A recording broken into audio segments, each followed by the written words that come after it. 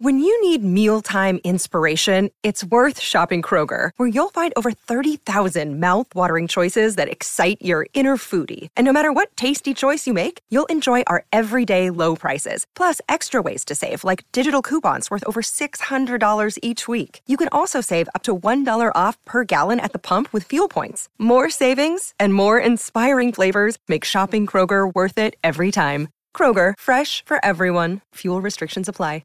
Another day is here, and you're ready for it. What to wear? Check. Breakfast, lunch, and dinner? Check. Planning for what's next and how to save for it? That's where Bank of America can help. For your financial to-dos, Bank of America has experts ready to help get you closer to your goals. Get started at one of our local financial centers or 24/7 in our mobile banking app. Find a location near you at bankofamerica.com/talktous. What would you like the power to do? Mobile banking requires downloading the app and is only available for select devices. Message and data rates may apply. Bank of America N.A., member FDIC. Mary redeemed a $50,000 cash prize playing Chumba Casino this year. I was only playing for fun, so winning this was a dream come true. Chumba Casino is America's #1 social casino experience. It's serious fun. With over 80 casino-style games to choose from, you too could win life-changing amounts of cash. Be like Mary. Log on to ChumbaCasino.com and give them a whirl. That's ChumbaCasino.com. No purchase necessary. Void or prohibited by law. 18+. Terms and conditions apply. See website for details. The voice in the preceding commercial was not the actual voice of a winner. It's never been easier to communicate with people, but it's never been harder to know which platform you're supposed to communicate on. Here's a simpler solution. With call, meet, and message all in one app, RingCentral makes communication easy. With all that connectivity in the palm of your hand, you can work from anywhere with anyone at any time and never miss a beat. Because when it comes to communication, simple is better. Learn more at ringcentral.com. RingCentral. Simpler communications.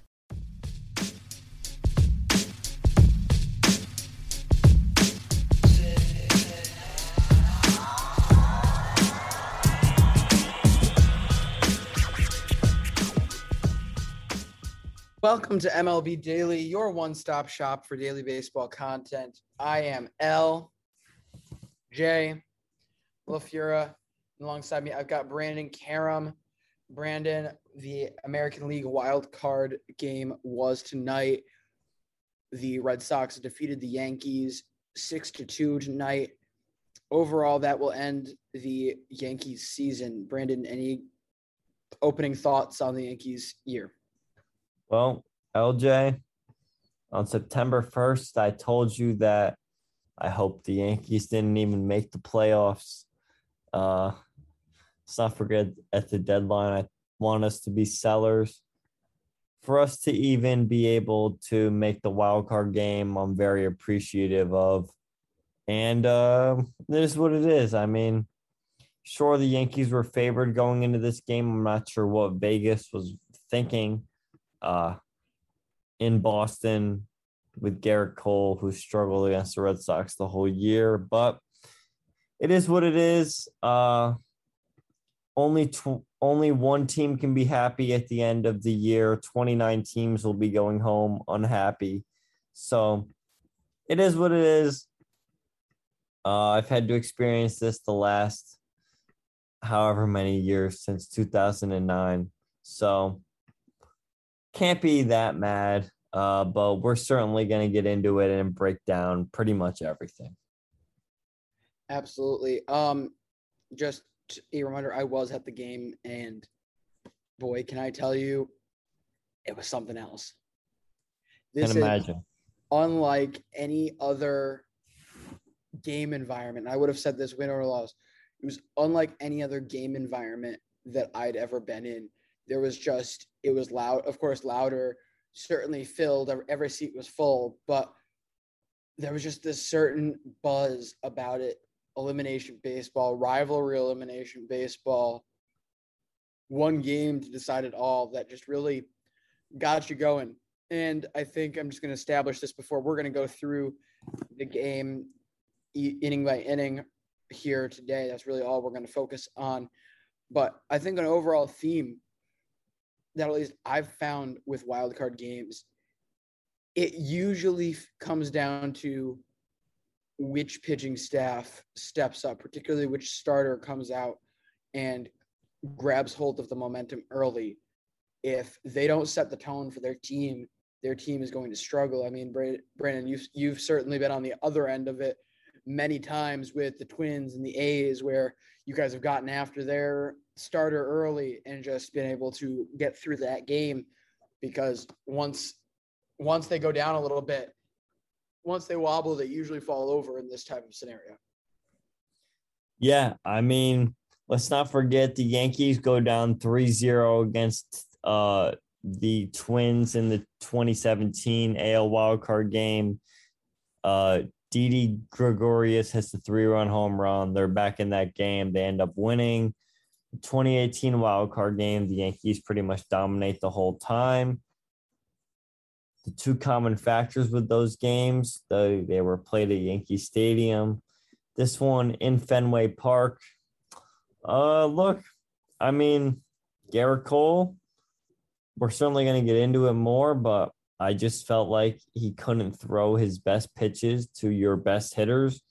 Just seemed like he was scared to face your 1 through 4 hitters, and it is what it is. I mean, it happens.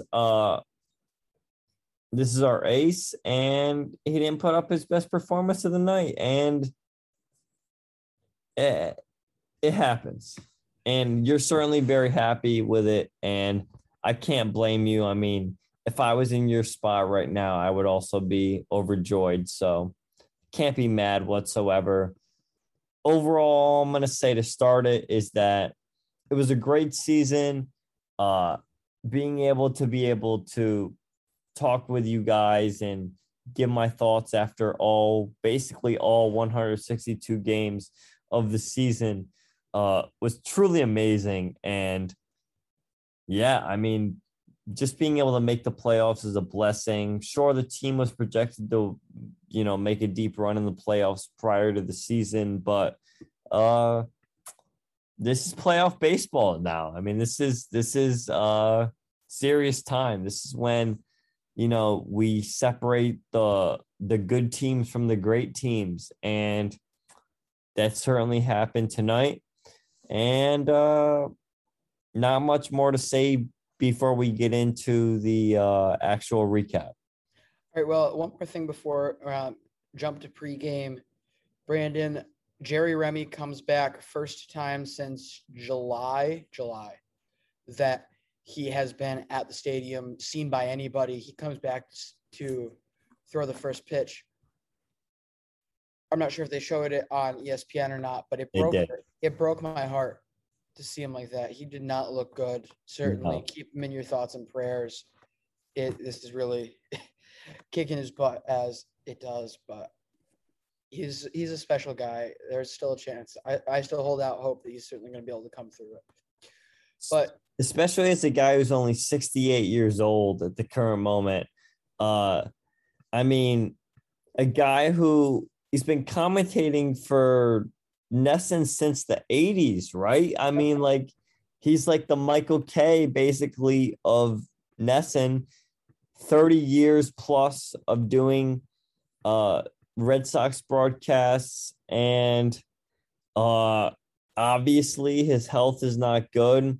I believe he had to leave during the middle of a game this year due to it was like a shortness of breath or something like that. Has been in the hospital for a long time.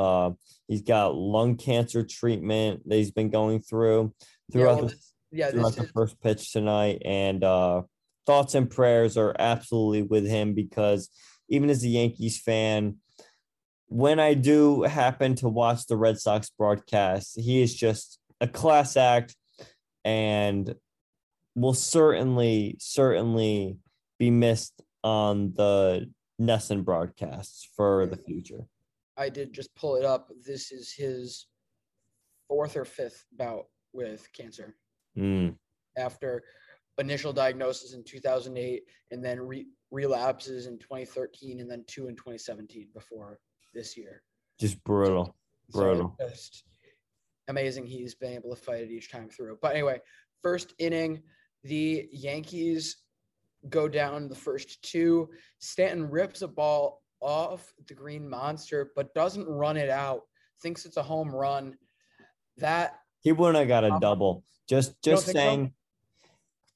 I mean, the ball was hit so hard off of the monster. I really don't think he would have got a double. I think it's also worth noting, they showed it on the broadcast. The very first pitch of the game, Anthony Rizzo hits a 114-mile-an-hour ground ball, literally right to Bobby Dahlbeck, the first baseman of the Red Sox. I mean, he couldn't have put it in a better spot for Dahlbeck to field it. I genuinely thought we were getting the best of Eovaldi there in the first inning when I saw those two pitches. But, yeah, LJ, you're right. He worked a clean inning. The Joey Gallo strikeout was a very questionable check swing strikeout, in my opinion. When you watch the replays, it's questionable. Eovaldi, though, overall tonight looked very good, but the first inning was certainly shaky from his part. It wasn't his best. It wasn't as best as he feels out this game, but I would even go as far to say, with the exception of that one mistake, brilliant. I couldn't be happier with it. Anyway, let's go ahead to the bottom of the first. Cole gets the first two, Schwarber and Kike Hernandez, then ends up walking Rafi Devers with a full count before he allows the first home run of the game to Xander Bogaerts. This one goes deep to center field and really set the tone of the ball game. Yeah, I mean, Xander Bogaerts goes, I believe it was 427 feet. Honestly, was expecting it. I told my friends, I said, look, someone's going deep in the first inning, whether it's Rizzo, Schwarber, one of those top guys is going to hit a home run. Happens to be Xander Bogaerts, which, I mean, I can't say I'm surprised, but overall, I mean, great swing by him. Really sets the tone of the game. You're absolutely right. Yeah, and definitely keep this in your mind as you're listening of who you'd end up giving the player of the game to, because I think we'll go ahead and do that at the end of each of these games that we talk about. I'm struggling to decide, and you will go into that later. The Yankees do pick up a hit, but end up with no runs as well in the second. Certainly a stronger outing there as Eovaldi strikes out both Gardner and Higashioka in this one. Brandon, for starters, what were your thoughts? Do you think this was purely a Garrett Cole, who he'd prefer to have catching him decision to have Higashioka in this game? Yeah, I mean, the fact that the Yankees put three catchers on their roster really showed that they wanted to have Higashioka catching for Cole. He's been Cole's personal catcher for most of the year. You carry three catchers in the wild card game because the Yankees don't have to carry Jordan Montgomery or Jameson Taillon on their roster because they pitch Saturday and Sunday. They're obviously not going to be pitching today. And they put Rob Brantley on the roster to presumably pinch hit Gary Sanchez later in the game, which they end up doing. Actually, yeah, not that it worked, but I understand it completely. That's what most Yankee fans expected, was for Higashioka to be catching. And there was a lot of balls where I turned to a couple of friends and said, if that was Gary behind the plate, it's definitely a pass ball and the runners are advancing. So genuinely thought Higashioka caught well for a lot of this game. Yes, and then on the flip side, Kevin Plawecki, the backup catcher for Boston, comes up to bat in the bottom of the second and rips a double to right field, the second hard hit of the night off of Garrett Cole, but Cole does manage to strike out all three other batters of that inning, so it doesn't come to anything. This decision was entirely offense-based, and I was kind of surprised by it. Now, numbers-wise, Plawecki is the better offensive catcher, and he was also last year. Keep in mind, he was the team's batting champion last year during the shortened 2020 season. So, it doesn't surprise me that much that he might go for a offensive choice like this. But at the same time, Christian Vasquez has been very hot of late. The last two games against Washington came up with multiple massive RBI clutch hits. So I was a little surprised to see him there. Other than that, one roster thing that I feel kind of stupid for not even thinking of, Brandon. Remember when we were talking about who was going to take Jose Iglesias' spot on the roster? The answer ends up becoming Jarren Duran. And I feel like such an idiot for not thinking of it. Because what better to put in that extra spot than the perfect pinch runner for this team? He could have come in at any point that you needed him. The other thing I would have been very open to as well, they didn't decide to do it, and that's bringing him in as a defensive replacement. I thought after Arroyo, which we'll get into, he went up to bat in the 7th or 8th. I thought after his at bat, they'd pull him for Duran and then move Kike to second for overall a probably stronger defensive lineup. They didn't end up doing it, but either way, it works. I feel like an idiot for not seeing it before. I was surprised to see Vasquez not start because you look at his WAR defensively, he's been a positive 1.3 WAR on defense this year. LJ, you've certainly referred to him on this podcast as one of the best defensive catchers in the league. Surprised to see him not get the start, but Plawecki caught a great game, hits that big double off of Garrett Cole, which it doesn't end up mattering, but nice game by Plawecki overall. I mean, sure, the Red Sox roster without Jose Iglesias, I mean, Jarren Duran, why not give him a couple postseason? I mean, he didn't get any at bats tonight, but why not give him the experience that, just being on a playoff roster, being an option potentially. I don't blame the Red Sox for doing that whatsoever. As for the entire second inning, though, I'd have to say Garrett Cole pitched very good. He made one mistake. Honestly, for the whole night, this is what I'm going to say about Garrett Cole. I really only think he made a couple of mistakes. If you were watching on TV, his pitches had a lot of movement. He was hitting his spots actually pretty well. Like, other than the 2 home runs, which I know sounds like a bit of like a stretch, but other than those 2 home runs, pretty much every pitch was where Higashioka wanted it to be. And that's all you can ask from your pitcher, honestly. Like, look, the 2 home runs, the Bogaerts home run was right down the middle. There's no excuse there. Before you keep going, do we want to just let me preface, the Yankees don't do anything in the top of the third. Bottom of the third is where Brandon's about to get into as Kyle Schwarber rips a home run to right field, followed by a Kike Hernandez single, and then a Raffy Devers' second walk of the day before Garrett Cole was ultimately replaced after 2 innings of work. So continue. Yeah, and I think that they pulled him. If this was a regular season game, they're absolutely going to keep him in the game. The fact that the ALDS starts on Friday, that's in the back of the Yankees' mind, especially the analytics department. They would much rather have him start in game 1 or game 2, whatever game they would choose to start him in the ALCS, rather than have him go 6 or 7 innings in this game. And whether it's going to hurt the Red Sox or not, I don't know. Certainly, Eovaldi's not going to pitch in game 1 of the ALDS as he goes 5 goes further than 5 innings in this game.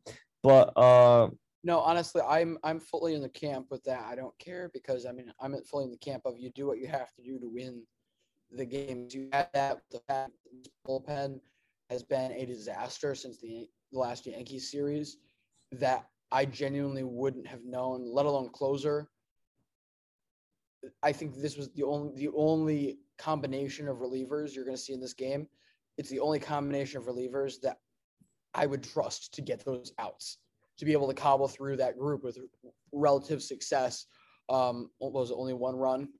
2 runs? 2 runs to the reliever. No, 1 run to the relievers during that stretch.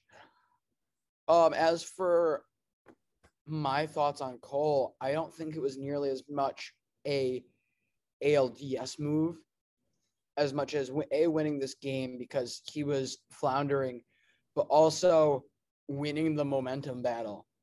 Because I'm not sure if this picked up much on the broadcast, but it was getting very rowdy very quickly in that building, to the point where I included basically the entirety of right field, right center, all the way down to first base was flat out jeering Garrett from the last out of the second inning.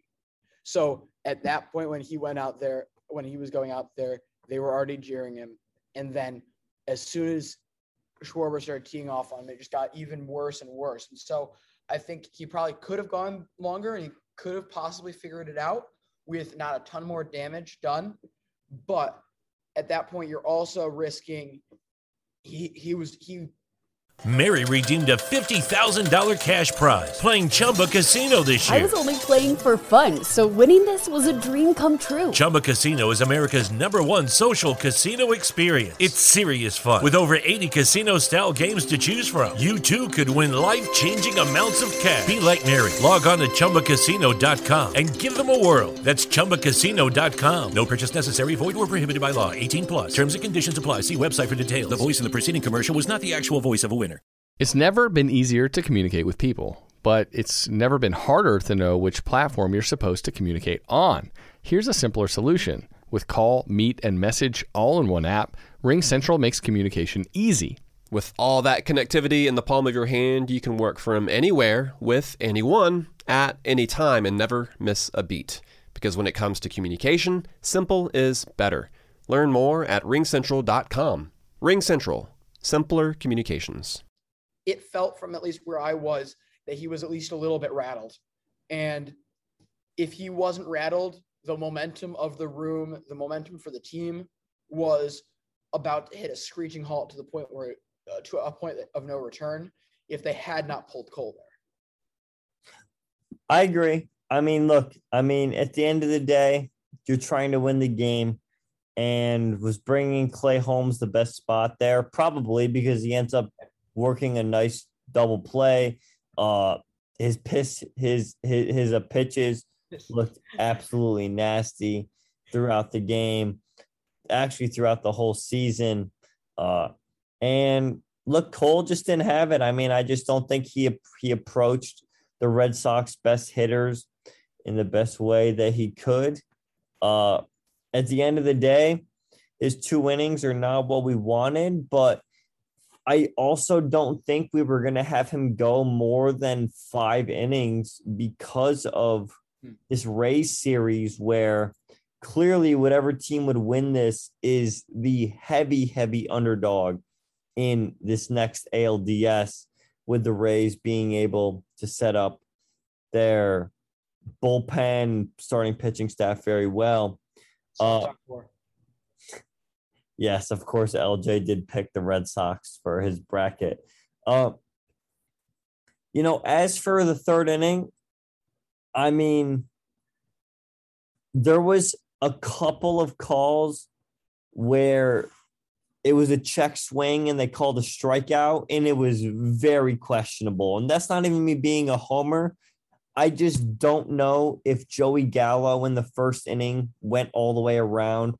Same within the 2nd inning. I'm not sure whether that, or 2nd or 3rd inning, I'm not sure whether that was Rizzo or that happened to be Brett Gardner or Higashioka. Very questionable calls by the base umpires in those strikeouts. Not that it matters whatsoever, because the final score of the game wouldn't have mattered to those, but I just thought that was, somewhat important to those who are watching the game. If you have a chance to go watch the highlights, check it out. I'm still not convinced that Joey Gallo went all the way around in the first inning. I mean, I thought that was I don't remember that one. If the third one, the one in the third inning with Anthony Rizzo, I remember it being one when I was looking at the replay, because this is actually something I'm glad you brought up calls. Home plate umpire was terrible both sides the entire night. But both sides. That's exactly what I'm going to say here, because I had the privilege in the grandstands. They have TVs, so it's got the ESPN broadcast up there as well. If it's too far for you or whatever. So also, it's a good spot to just see random things in between pitches. And I have to say, I am really pleased with the job ESPN did without the sound on. I did not get any of the actual commentary, but just from a setup standpoint. Lucky. And here's why. I thought it was great the amount they used the 3D strike zone. And they didn't do that all season. They did not use it nearly as much all season, but they used it for at least half the pitches that were thrown. Because it was terrible calls pretty much both sides the whole night. What's amazing, and it's amazing though, because I think it's great, they're actually holding these umpires accountable and making sure people can see it without having to go and look for the umpire scorecard or whatever. They're allowing the average fan to see it. They're holding them accountable, and I hope they do that all postseason. I hope the other channels take their cues from that and do that as well, because it was absolutely fantastic. Also, one more thing before we leave the third inning. It should be noted, this is the shortest start of Gerrit Cole's career. Also, in Gerrit Cole's last playoff start in Pittsburgh, Kyle Schwarber also took him deep. So there are two guys that should be calling people daddy in this game. One of them, it should be Gerrit Cole calling Kyle Schwarber daddy. It's earned at this point. You mean Kyle Schwarber calling Gerrit Cole daddy? Dude's pimped 2 moonshots off the guy. I think he's his dad. I think Gerrit Cole is certainly the son at this point. Agree. All right. I can agree with that. Yeah. Fourth inning, not much happens, in part because absolutely fantastic pitching by Clay Holmes. That was a really well pitched game. There are other ones in this game, pitchers that I would not say pitched that well, but Clay Holmes certainly did. Clay Holmes has legitimately been one of the best 15 relievers in the MLB this year, and I'm ready to debate that with anybody. I mean, when you have 18 inches of arm side movement on your two-seam fastball, I just don't know what reliever is better than you. And he looked really good. He got the ground ball that we brought him in to get. And LJ, I'm kind of happy you didn't have the audio on your broadcast, because you didn't have A-Rod cracking his 75 jokes, which he laughs at himself. You were lucky in that sense to not have to listen to his annoying laugh and his jokes, which just, are not very necessary during a wild card game. I couldn't even tell you what his jokes were. They were so irrelevant to the game, but ESPN, to have Matt Vasgersian as your broadcaster, who is an absolutely fantastic play-by-play commentator, they feed him so much garbage to talk about, even during a wild card game. It amazes me, LJ. You could even just, I'm not sure what they talked about, but you could literally just go around the rest of the league and talk about other storylines for the rest of the playoffs. This is the perfect time to advertise the playoffs, and that would be quality entertainment, but I'm sure they didn't do that. As for Clay Holmes, I did just pull it up on Baseball Savant. Brandon, there's a lot of red here. A lot of red. 96th percentile in barrel percentage, 95th percentile in expected slugging, as well as in 90th percentile or higher in every other expected stat. Yeah, has been very good this year. I believe his contract status, he still has quite a few years of service time remaining with the Yankees. He has about 3 years left of service time with the Yankees. Certainly a very nice, move for the Yankees to make to introduce him into this bullpen. As for the fourth inning, yeah, I mean, he gets out of the inning, pitches really good. Not much to say other than that. Other than LJ, I think I need to say I thought the Yankees were getting the best of Nathan Eovaldi through the first few innings. I mean, they were hitting him hard pretty much every single time. They're working the count. I genuinely thought we were still in the game through the first few innings, even when it was 3-0. Even when it was 3-0, I genuinely thought we were still in the game because Eovaldi was not his sharpest tonight. Yankees were absolutely crushing the ball off of him. So many warning track flyouts, so many hard ground balls, so many hard line drives. They were hitting the crap out of the ball off of him tonight. Yes, yeah, I'm going to take this opportunity to get into something I was going to mention later in terms of why I felt really comfortable with this game. I mentioned before, this game, these types of games, the wildcard games, usually go to whatever pitcher, the starter, out pitches the other. And I felt very comfortable with Eovaldi or Cole, not necessarily because of the past success or failure of Garrett Cole against the Red Sox, because that could certainly be debated. But I think Eovaldi fits against this Yankees squad better than just about any other pitcher in the league. Brandon, this team is built around the home run, the long ball, the power. There are very few other starters in the league, certainly high caliber starters, that avoid giving up home runs as much as he did. Granted, he did give up one. We'll be getting two in the sixth inning. But what was I saying? Oh, yeah, gave up one in the sixth inning. But overall, that's kind of his MO. I mean, a lot of it's going to be, yes, sort of deep, but at the same time, he gets the job done. He avoids the home run as much as possible and gets a bunch of these guys, especially when he gets these guys into the air, to be able to pop out. So from my vantage point, I can certainly see what you're saying there. There was a lot of deep balls, but he was doing what he wanted. I mean, sure, you can say that the Red Sox have gotten the best of Garrett Cole this year, which you're not wrong whatsoever. But let's not forget what the Yankees did last start off of Nathan Eovaldi, where they got 7 earned runs in 2 2/3 innings off of him. Both of the starters heading into the game knew that the other offense has gotten the best of them during this season. Yes. Honestly, and with the exception of like one start, Garrett Cole hasn't pitched bad against the Red Sox this year. No. Or 2 starts. No. But and same with Eovaldi. Yeah, it was it would just happen to be like their last few starts against that team. Other than that, or their first start without Spider Tack. Yeah, which was literally like the first or second game without Spider Tack. When, I would argue that Garrett Cole had his best starts this year. After that, I mean, he strikes out 15 Angels just a couple of weeks ago without it. That's with Ohtani. Sound like a good phrase.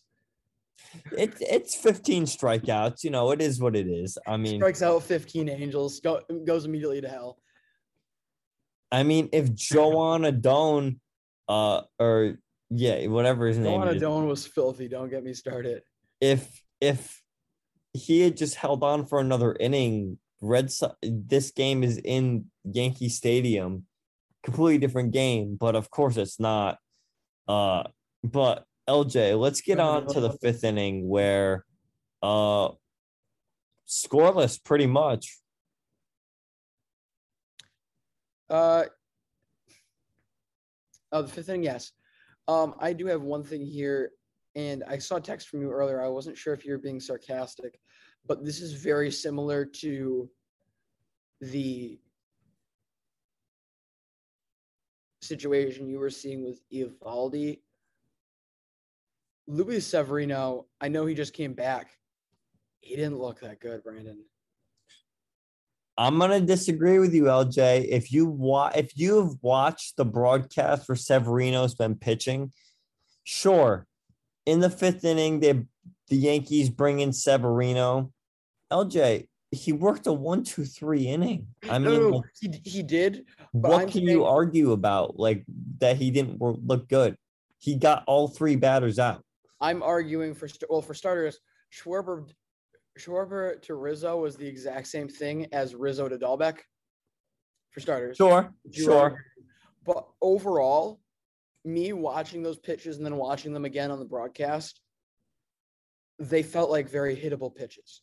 I think the 5th and part of the 6th inning, it felt to me more like the Red Sox missing opportunities than Severino not giving them. Fair. I mean, I guess that's fair. It's also at the end of the day, he did what he needed to do, which is all that matters. But I wasn't blown away with him this time. You know, I would have if I was the manager of the Yankees, personally, I would have brought out Severino after Cole and then Holmes. Into runners on base? Yes. I'm confident in Sevy. With the way he's pitched this year, the way he pitched last week in Boston with runners on base, believe it or not, I'm confident in Sevy to work out of a jam. Holmes is kind of the guy where, sure, you're bringing him with runners on base and he's your ground ball guy for sure. So you would want him there in that situation. But in this kind of situation, if you're really planning for the ALDS, which I was meaning to say earlier, LJ, I mean, it's kind of the story of the Yankee season, just planning for the game ahead of this one, right? I mean, like we literally punted a whole series at the Tigers so that we could plan for a Rays and Red Sox series, which had we had won even one of those games against the Tigers, we would have been hosting this game in Yankee Stadium. You know, it's just how the Yankees operate though. And it's a big conversation, which we're going to have during the offseason as to what the Yankees do with their front office and manager and everything. But personally, that's what I would have done. They stay the same, right? Huh? They made the playoffs. Everything is good. They stay the same, right? Isn't that how it works in New York? Please, no.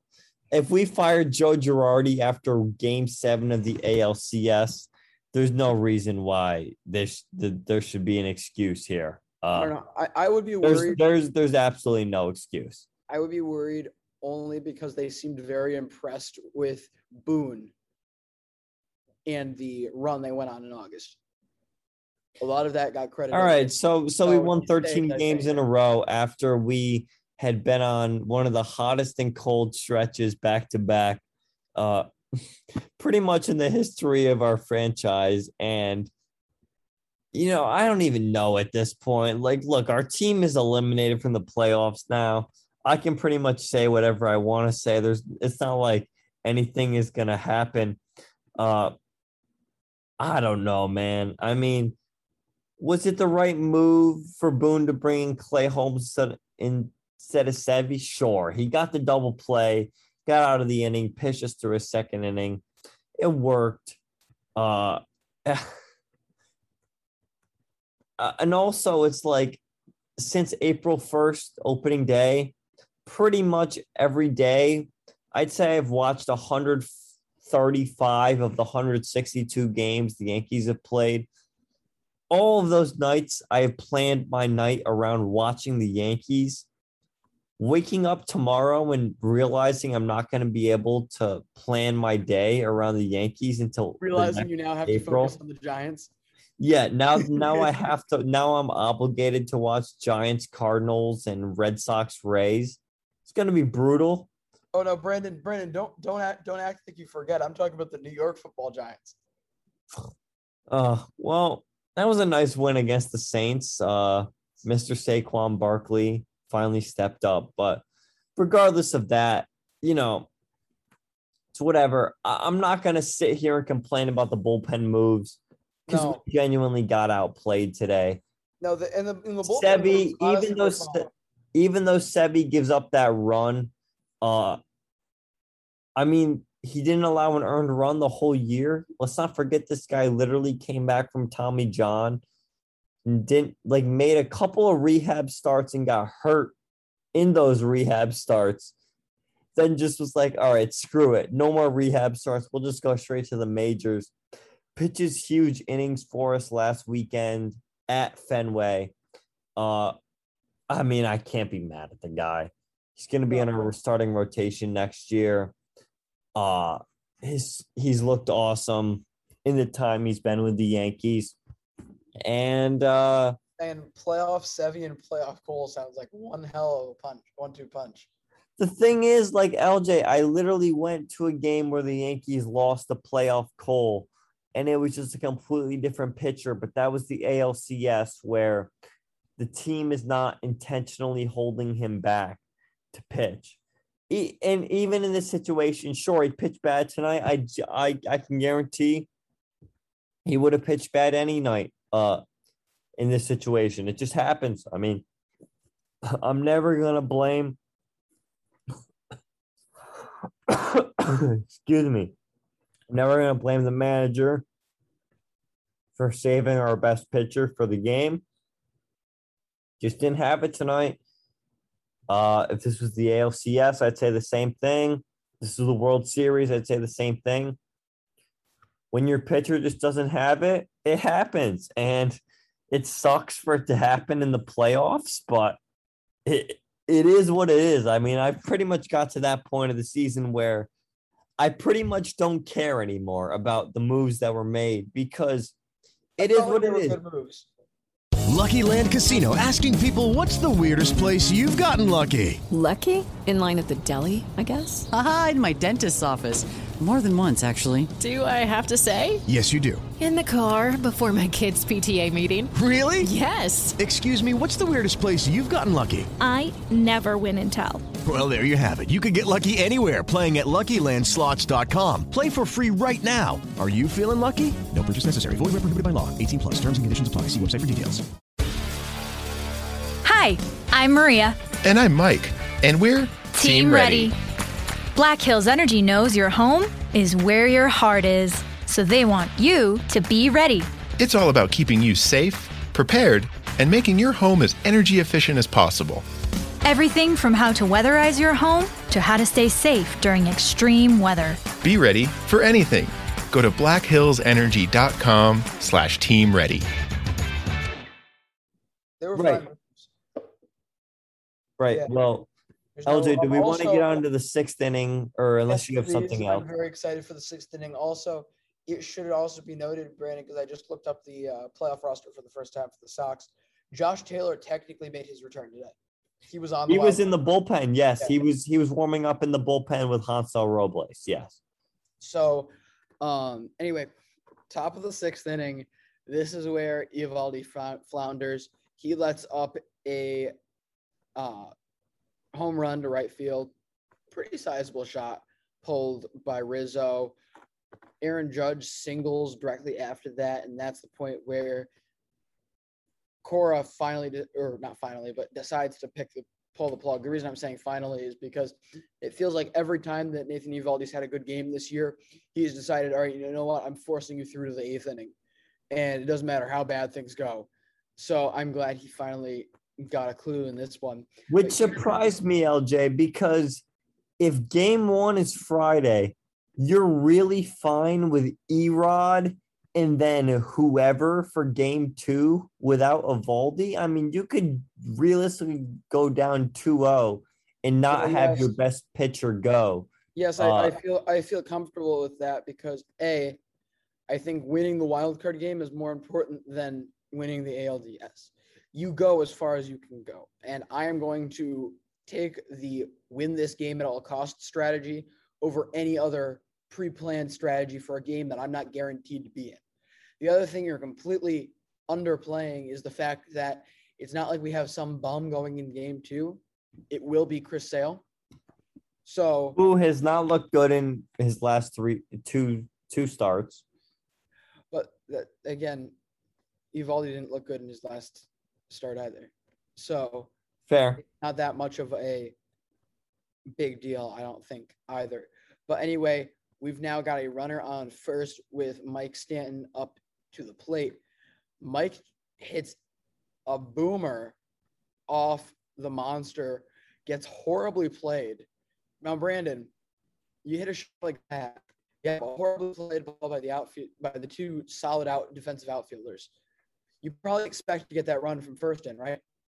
Well, it turns out that Phil Nevin got a nice visit from his uncle Xander as Kike Hernandez gets the relay throw into Xander Bogaerts, who manages to throw out Aaron Judge at the plate, saving the run and keeping that inning down to just 1 run, keeps it to be, what would it be at that point?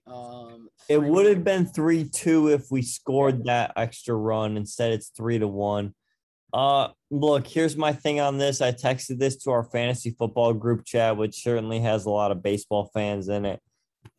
The Yankees this year, like, if I was to corner someone in the Yankees analytics office and ask them, and like, this is even, I could have said this argument in July.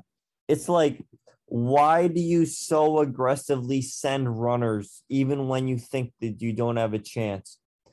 I would hope that they would have if I was to corner them and they have to talk to me for 5 minutes, I would hope they have a legitimate answer with stats to back it up as for why we so aggressively send runners. For people saying fire Phil Nevin, you're idiots.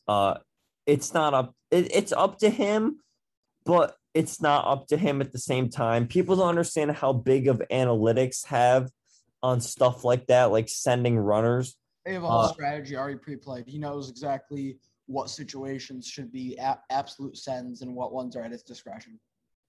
Right. And I mean, when you look at how our offense had been performing up until that point, I cannot blame him for this loss. Absolutely whatsoever. I mean, just my opinion. And people don't understand how big of a leader Phil Nevin is on the team in the first place to begin with. Sure, Judge gets thrown out at home by a couple of steps to throw, beat him by a mile. Great tag, great relay by the Red Sox. Just happens that Stanton, if this game was at Yankee Stadium, he hits 3 home runs. The Yankees win this game. Instead, all 3 go off the green monster. Or out. It is what it is. I mean, that's all I know is that baseball. It literally is just baseball. Like, that's just how it works. And like I said, I'm not even complaining here. And you guys have heard me complain a lot on this show. I just can't complain because at this point, it's just baseball. The playoffs are such a crapshoot that it literally just comes down to randomness in my mind. That's just how I approach it. And you guys know, at least the whole year, I'm a very analytically approached person. But the way the playoffs work when it's a 1 game or even a 5-game series, it just comes down to so many random weird events that I cannot blame a specific person and even possibly thinking about firing them because of one little moment in a wild card game. I don't know how you feel about it. All I know is his papa, Hunter Renfroe, decided to leave him off with his Funkle Xander for the day. That's all I know about Phil Nevin right now. Anyway, are we ready for the 7th inning? Yep. Yeah, sure. No, my bad. I forgot a run. The Red Sox do score in the bottom as Alex Verdugo is able to rip it double to right field, just like right into the corner. This scores Xander Bogaerts to make the lead back to 3 again. That's really all of note that happened there. Moving along to the 7th. And Brandon, do you know why the 6th inning was afraid of the 7th inning? Because it ate? Because of Tanner Houck. Oh. Tanner Houck comes out here like a G, gets a line out from Glaber, and then strikes out the last 2. Crowd was going pretty heavy. Oh, forgot one other thing. Oh my gosh, I'm sorry. Going back to the Judge play, all we could do was laugh as we kept peeking up at the ESPN thing. They must have played that play like 25 times throughout the game. A-Rod was a big fan of analyzing that one. It was obscene how many times they showed that clip. A-Rod was very into breaking down that play, which, I mean, look, here's my thing with A-Rod, right? I genuinely think he has great insight to share. It's just all the garbage ESPN feeds them that they need to, talk about during the game is what holds them back. If he was like a pregame or postgame show guy, he would be amazing. It's just during the game, when it comes to analyzing stuff, they have him talking about so much other crap that just doesn't matter in the grand scheme of things that I don't know. I would much rather see him as a pregame or postgame guy. Yeah, that makes sense. It was just like, the meme, stop hitting him, he's dead already. That's basically what they did to Judge in that. And I was just like, I was shocked how many times they played it. So after the 7th inning, the Red Sox were up 4-1, 5. After the top of the 7th, they were up 4-1. And then Alex Verdugo comes up to the plate again with 2 outs in the 7th inning. And he's able to hit a sharp, as quoted by MLB, sharp single line drive into left center field. Absolute bullet through the infield. This is able to score, I believe it was Schwarber and Kike, as Xander goes over to third as the bases were loaded. And they got the out to end the inning as well on that play. Yes, they got the out on Verdugo trying to advance to second, which I wouldn't have thought was even in question with how that, where that ball went, because it was kind of right in the middle of the gap. Granted, it didn't get past the defenders, but they certainly had a ways to travel for it. They weren't charging on the ball by any means. So a good job by the Yankees defense to be able to get that in and get that out at second, because it looked to me like he should have definitely been there. And there was certainly no lack of hustle in Alex Verdugo today by any means. Now, my question to you is, watching it on the broadcast, there is no way in my mind that second run scored before we got the out. And they never showed a replay. They never even showed the score going to commercial until we came back for the 8th inning. And all of a sudden, they show the Red Sox scored 2 runs. I always thought the rule was if you tag the runner out before the other guy scores, it doesn't count. But all of a sudden, it just counts because for what reason? I can tell you what I know. I thought that was the rule as well. I can tell you what I saw. So, for starters, it wasn't just that they didn't change the score on ESPN. It took them a while in between innings to establish the score. It took them a minute or so to confirm amongst all of the umpires where everything was. I didn't watch the runners go across the plate. I was focused on the ball and I was focused on Verdugo, but I can tell you for a fact that Xander Bogaerts had just pulled in to third base when the ball was coming in to the second baseman to make the tag on Verdugo. So if that's any indicator on where the other runner would be, I'm not sure. I haven't seen it well enough to be able to tell you if he was in or not, but I mean, Xander was at least, he was solidly into third, so there's a decent chance that the home guy might have been there. Yeah, I mean, look, on ESPN, they didn't do it justice whatsoever because they never showed a replay. And then they just got totally back into the game. And it was like, wait a minute, like, can we at least see like how close it was to tacking out? Who even got that hit? Was that Verdugo? Yes. That was why like, I was saying I'm not sure who I give the player of the game to, because I mean, Xander Bogaerts, what a strong start. What a clutch hit there in the first. It's him for me. It's a clutch play on defense. Then you look at Verdugo's line, 2 for 4 with 2 solid knocks and 3 of the RBIs from that. I was still planning on giving it to Bogaerts, but yeah, it was certainly it's a close call. And then for a while, Eovaldi was in there too until the home run. I was very strongly thinking giving him the case for player of the game. Anyway, we are now in the 8th inning, which with a decision that truly stunned me here as they decided to go with Hansel Robles in replacement of Tanner Houck. Stunned me as well because Sanchez, Odor, and Rizzo, you'd think he'd come in for the 9th, right? Either the 9th or, I wasn't sure who you'd bring in, but I was like, this seems like a Whitlock moment here. Sure, Rizzo's a lefty, but it was Odor, who's pinch hitting, who's also a lefty. And, I don't know. They're both right-handed pitchers, right? So it's like, it was confusing to me because you traded for Hansel Robles to kind of be a late inning guy and to have Garrett Whitlock be your guy to close it out. Spoiler alert. Was confusing to me, but I mean, it worked.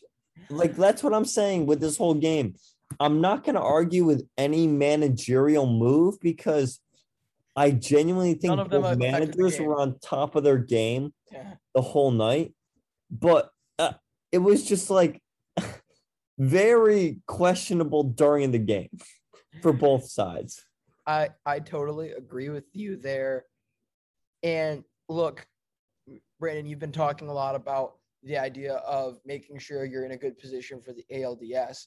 That has not been the Red Sox motto with this stuff.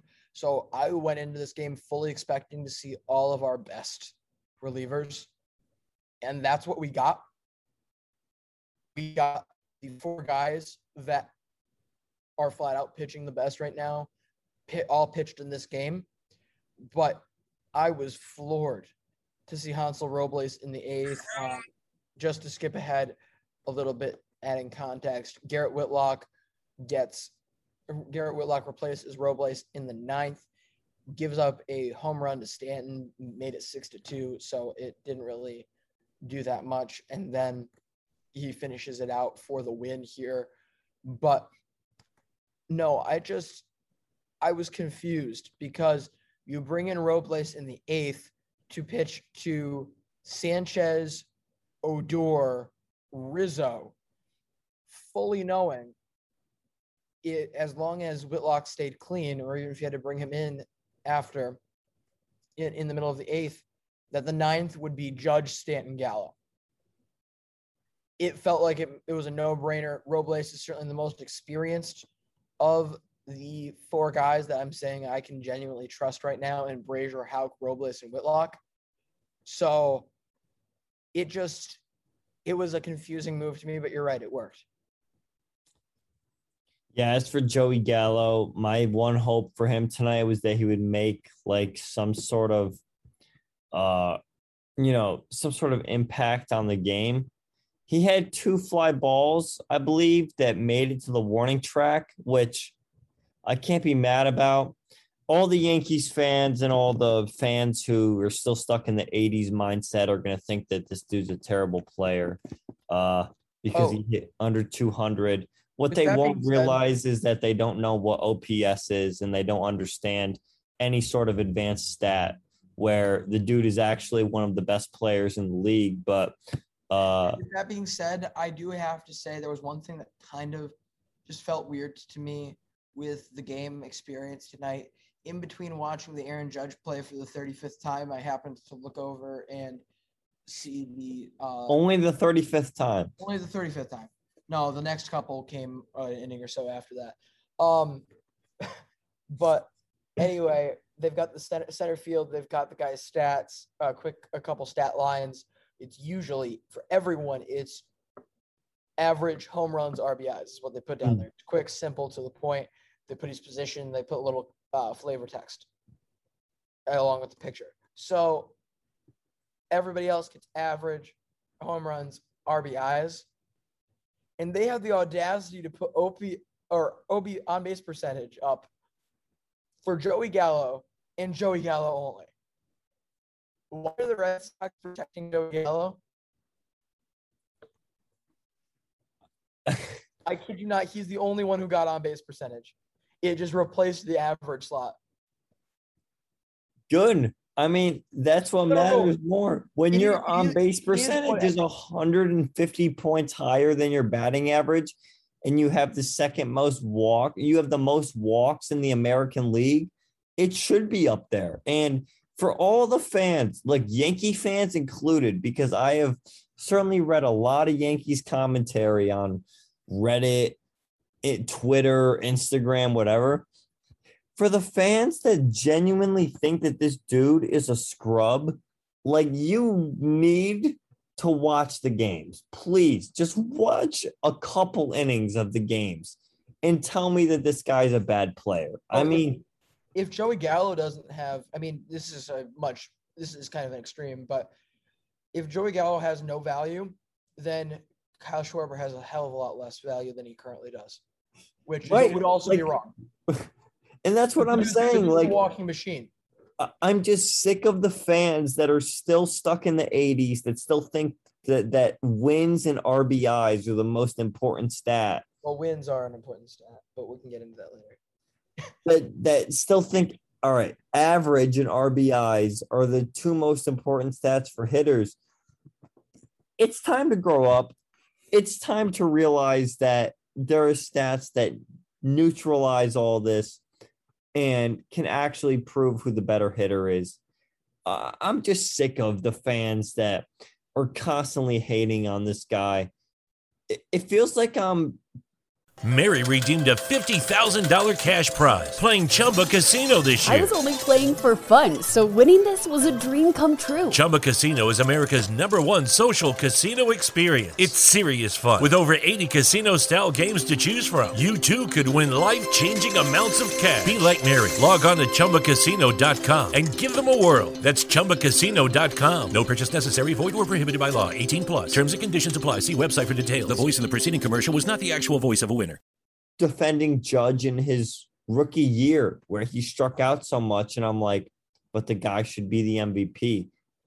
I got into an argument with someone on Twitter today because they were trying to tell me that the MVP has to come from a playoff team, and I was like, so the other 24 players matter to the MVP is what you're saying. Like, it's not just one player, it's the whole team.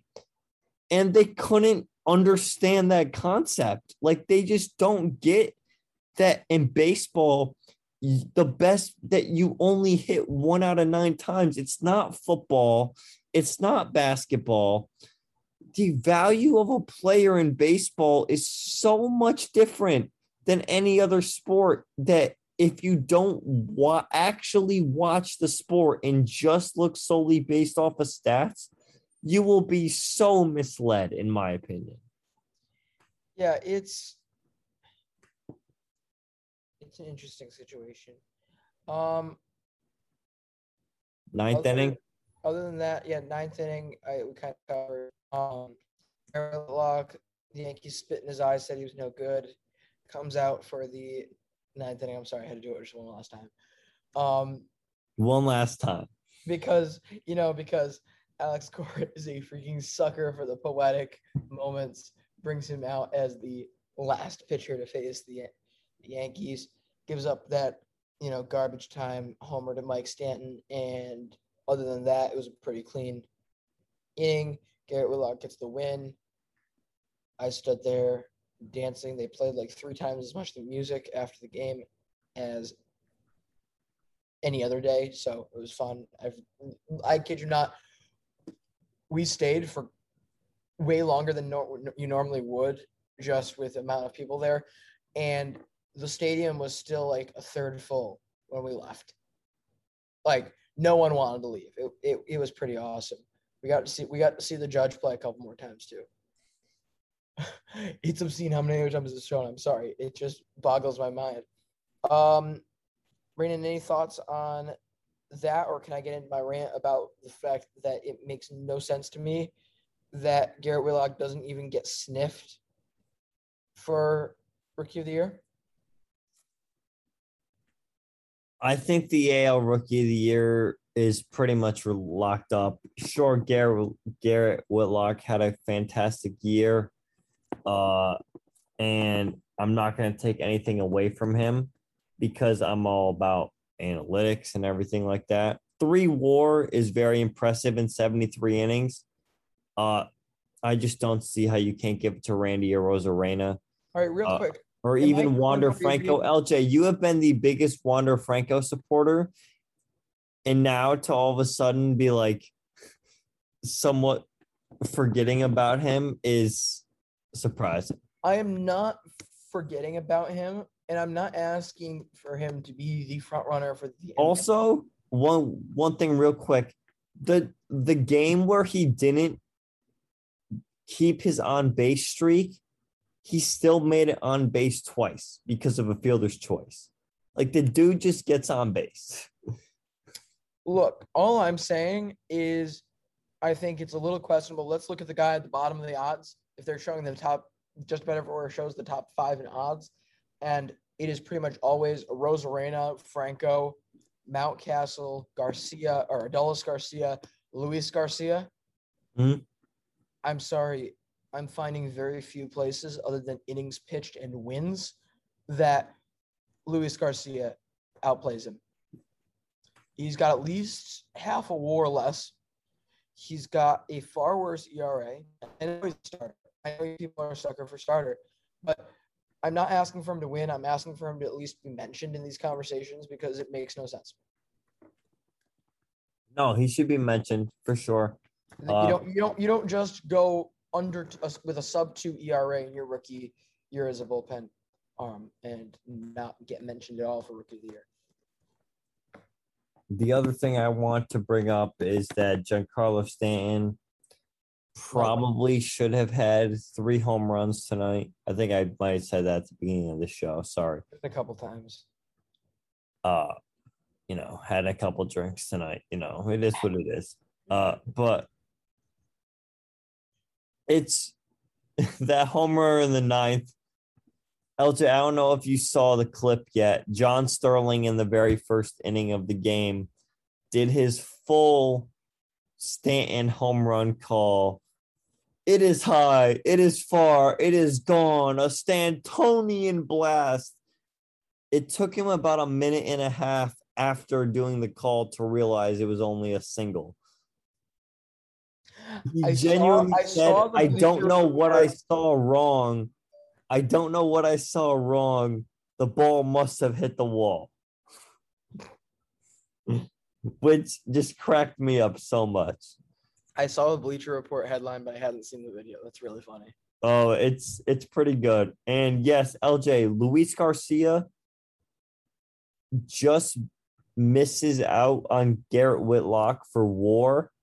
2.6 for him. Whitlock has 2.9 according to Baseball Reference. Garcia has thrown about 60 more innings than Garrett Whitlock has. As a starter.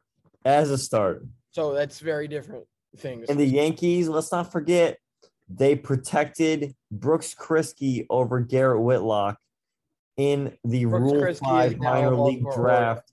And Brooks Kriske is currently, at the end of the year, he was on the Orioles AAA team to end the year. So also, imagine if we had that guy for this year. I don't understand why everyone loves him that much. Ryan Mountcastle, also kind of a bum compared to Garrett Whitlock. But he's a position player. That's the thing. The dude didn't even put up 1 WAR this year. But LJ, he hit Yeah, but LJ, all the 80s fans, he hit 33 home runs and 89 RBIs. I mean, he would have got LJ, he would have been a top 5 MVP finisher in 1989. Yeah, with his 255 batting average. Oh, for sure. 33 home runs doesn't even matter at that point, LJ, or that doesn't even matter at that point. He would have been he might have got a first place vote in the MVP in 1980. I just love to hate on the old bullshit award voting. We've been doing so good about not like using real swear words for a while, and then I ruined it. Well, LJ, the 9th inning, like you said, Whitlock closes it out. Stanton hits a homer. If you would have told me Judge and Stanton were healthy the whole year, I would have thought the Yankees would have at least made it past the wild card game. Actually, I would have asked what you've been drinking.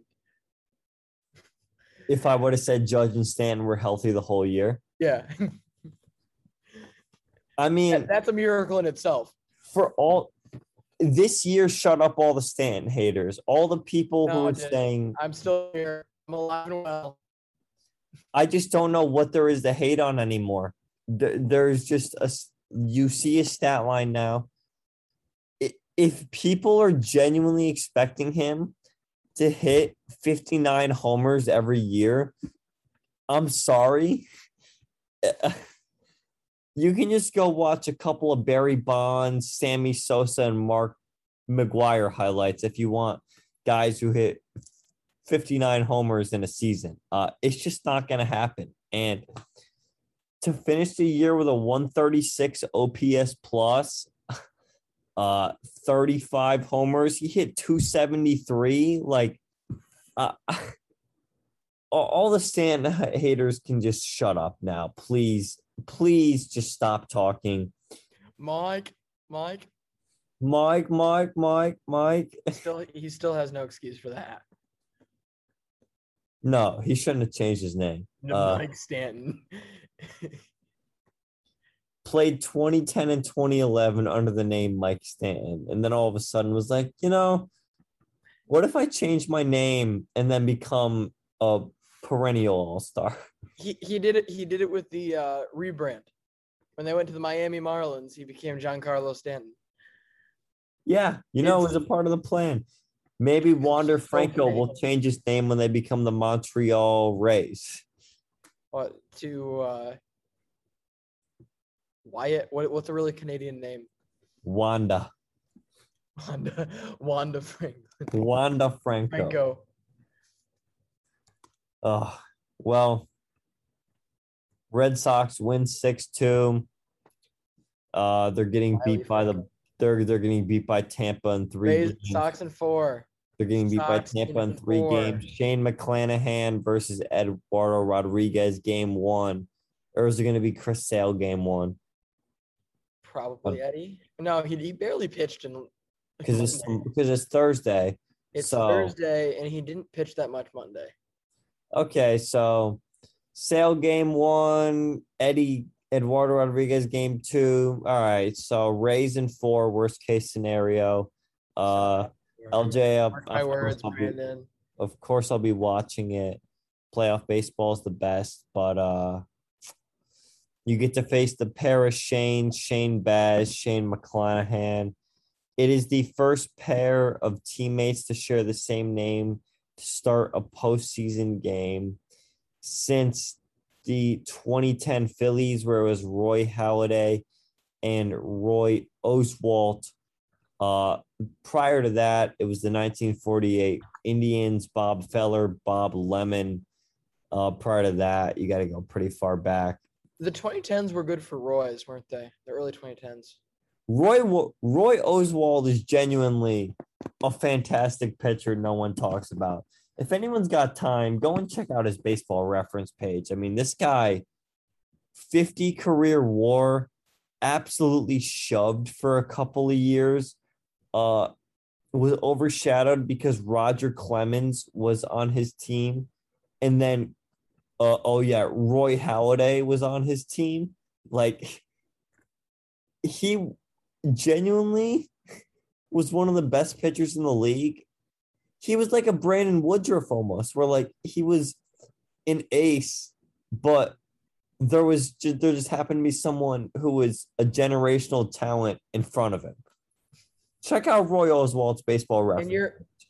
And you're very casually also leaving out other great Roys of the 2010s era, including Pacers legend Roy Hibbert. Roy Hibbert. Oh, yeah. How could I forget? Brandon Roy. Oh, Brandon Roy. Don't get me, bro. That Blazers team could have been something. LJ, let me just say, once the NBA starts in like less than a month, there's going to be a lot of NBA content on the show, which might overlap with the World Series. And sorry, but Roy Campanella, can't forget about him. Great Dodgers player. Roy White, one of the best. We're looking for only 2010s though. Roy White, one of the best Yankees players of all time, played in the 40s and 50s, 60s and 70s. Got the years messed up there. In terms of 2010s, I don't think there's a lot of Roys. Unfortunately. We went from Roids in the late 90s, early 2000s to Roys in the 2010s for just a hot minute and then went back. True. In terms of Garrett's, I mean, Garrett Whitlock closes out the game for the Yankees. Closes out the game for the Yankees. The other Garretts, Garrett Cooper of the Miami Marlins, Amir Garrett of the Reds, Garrett Hampson of the Rockies. Let's see who else. Garrett Crochet of the White Sox. Junk Ball G. Garrett Richards. Junk Ball G. Garrett Richards. How can I forget another Red Sox player? How about Garrett Cleavinger of the Dodgers? Appeared in 22 games this year. I mean, there's a couple Garretts there. But overall, LJ, do you have any last thoughts on this Red Sox-Yankees game? Because I believe tomorrow we have a pretty packed show. We're going to not recap Cardinals-Dodgers as in-depth as we did this game because, frankly, none of us are attending that game. This is also going on an hour 20. I don't think we're going to be able to get that much content out of the non-attended. I expected it to be this long, though. Dodgers Cardinals, we're both excited for, right? I mean, we can both say if the Dodgers win, you have the Giants making the World Series, but I personally think that if the Dodgers win, they're winning the World Series. I'm excited to see the Dodgers because Max Scherzer is out here very, very seriously trying to cement his place among the greats of the game here, and he's going to elicit a ton of respect if this will be, if I'm correct, a win tomorrow or a win today makes it 9 straight wins. 1, 2, 3, 4, 5, 6. So 7 straight wins in the playoffs. That's pretty nasty. It is pretty nasty. His negative WAR this season. Wait, what? No. Max Scherzer has negative WAR this season? No, he's got 5.3. Why am I seeing negative 0.3 and negative? Oh, that's batting WAR. That's right. He did not get a hit this year. Forgot about that. There it is. His actual WAR. Never mind. Yeah. No, Max Scherzer is trying to cement his legacy. We talked about that yesterday. Adam Wainwright also in his own right trying to cement his legacy. Gonna be a great game. I'm really excited for that game. Can't wait to see what happens. Now that I have no rooting interest, honestly, the pressure is off. I can just kind of root for whoever in the playoffs. I can scream at the TV for whoever. I can hedge my Dodgers bet by betting on the Cardinals tomorrow. Have a lot of money on the Dodgers to win the World Series. Yeah, Cardinals at 2-1 odds. 2-1 odds to win a single baseball game just seems absolutely crazy to me, especially in the wild card game. Seems like a nice hedge a little bit, but very excited for that. As for the Yankees, one last thought for their season. Look, up and down. It's a roller coaster season. Last couple years, last however many years, we've ended it the way I've not wanted us to end it. But at the end of the day, LJ, you can agree with this. Only one team ends up being genuinely happy at the end of the year. And the other 29 teams are not. And I'm a part of the 29 teams. I'm assuming the Red Sox will be a part of the 29 teams at some point. LJ, I can't root for you guys, but I also can't root for the Rays. I'm just rooting for pitching to get used up. Yeah, basically, hopefully the Astros or the White Sox, end up killing one of you guys in the CS. Hopefully one of them make the World Series. But even then, I hate the Astros. I'm in a dilemma, but my team's not in it, so I don't really have to worry about it. The only team in the American League you want is the White Sox. Even though this Astros team is nasty. And yeah, I mean, I would love to see the White Sox because it would be the first time that someone with a legitimate arrest would manage a team to the playoffs. And can't say that's happened very much or ever.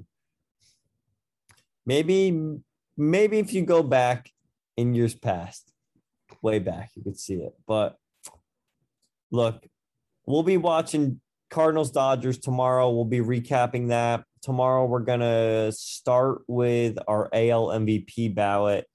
After we recap Cardinals-Dodgers, we'll both do our top 10. And thank you all for listening. Can't wait for tomorrow. Can't wait for what the rest of the playoffs have to bring. And follow us Instagram, Twitter, TikTok.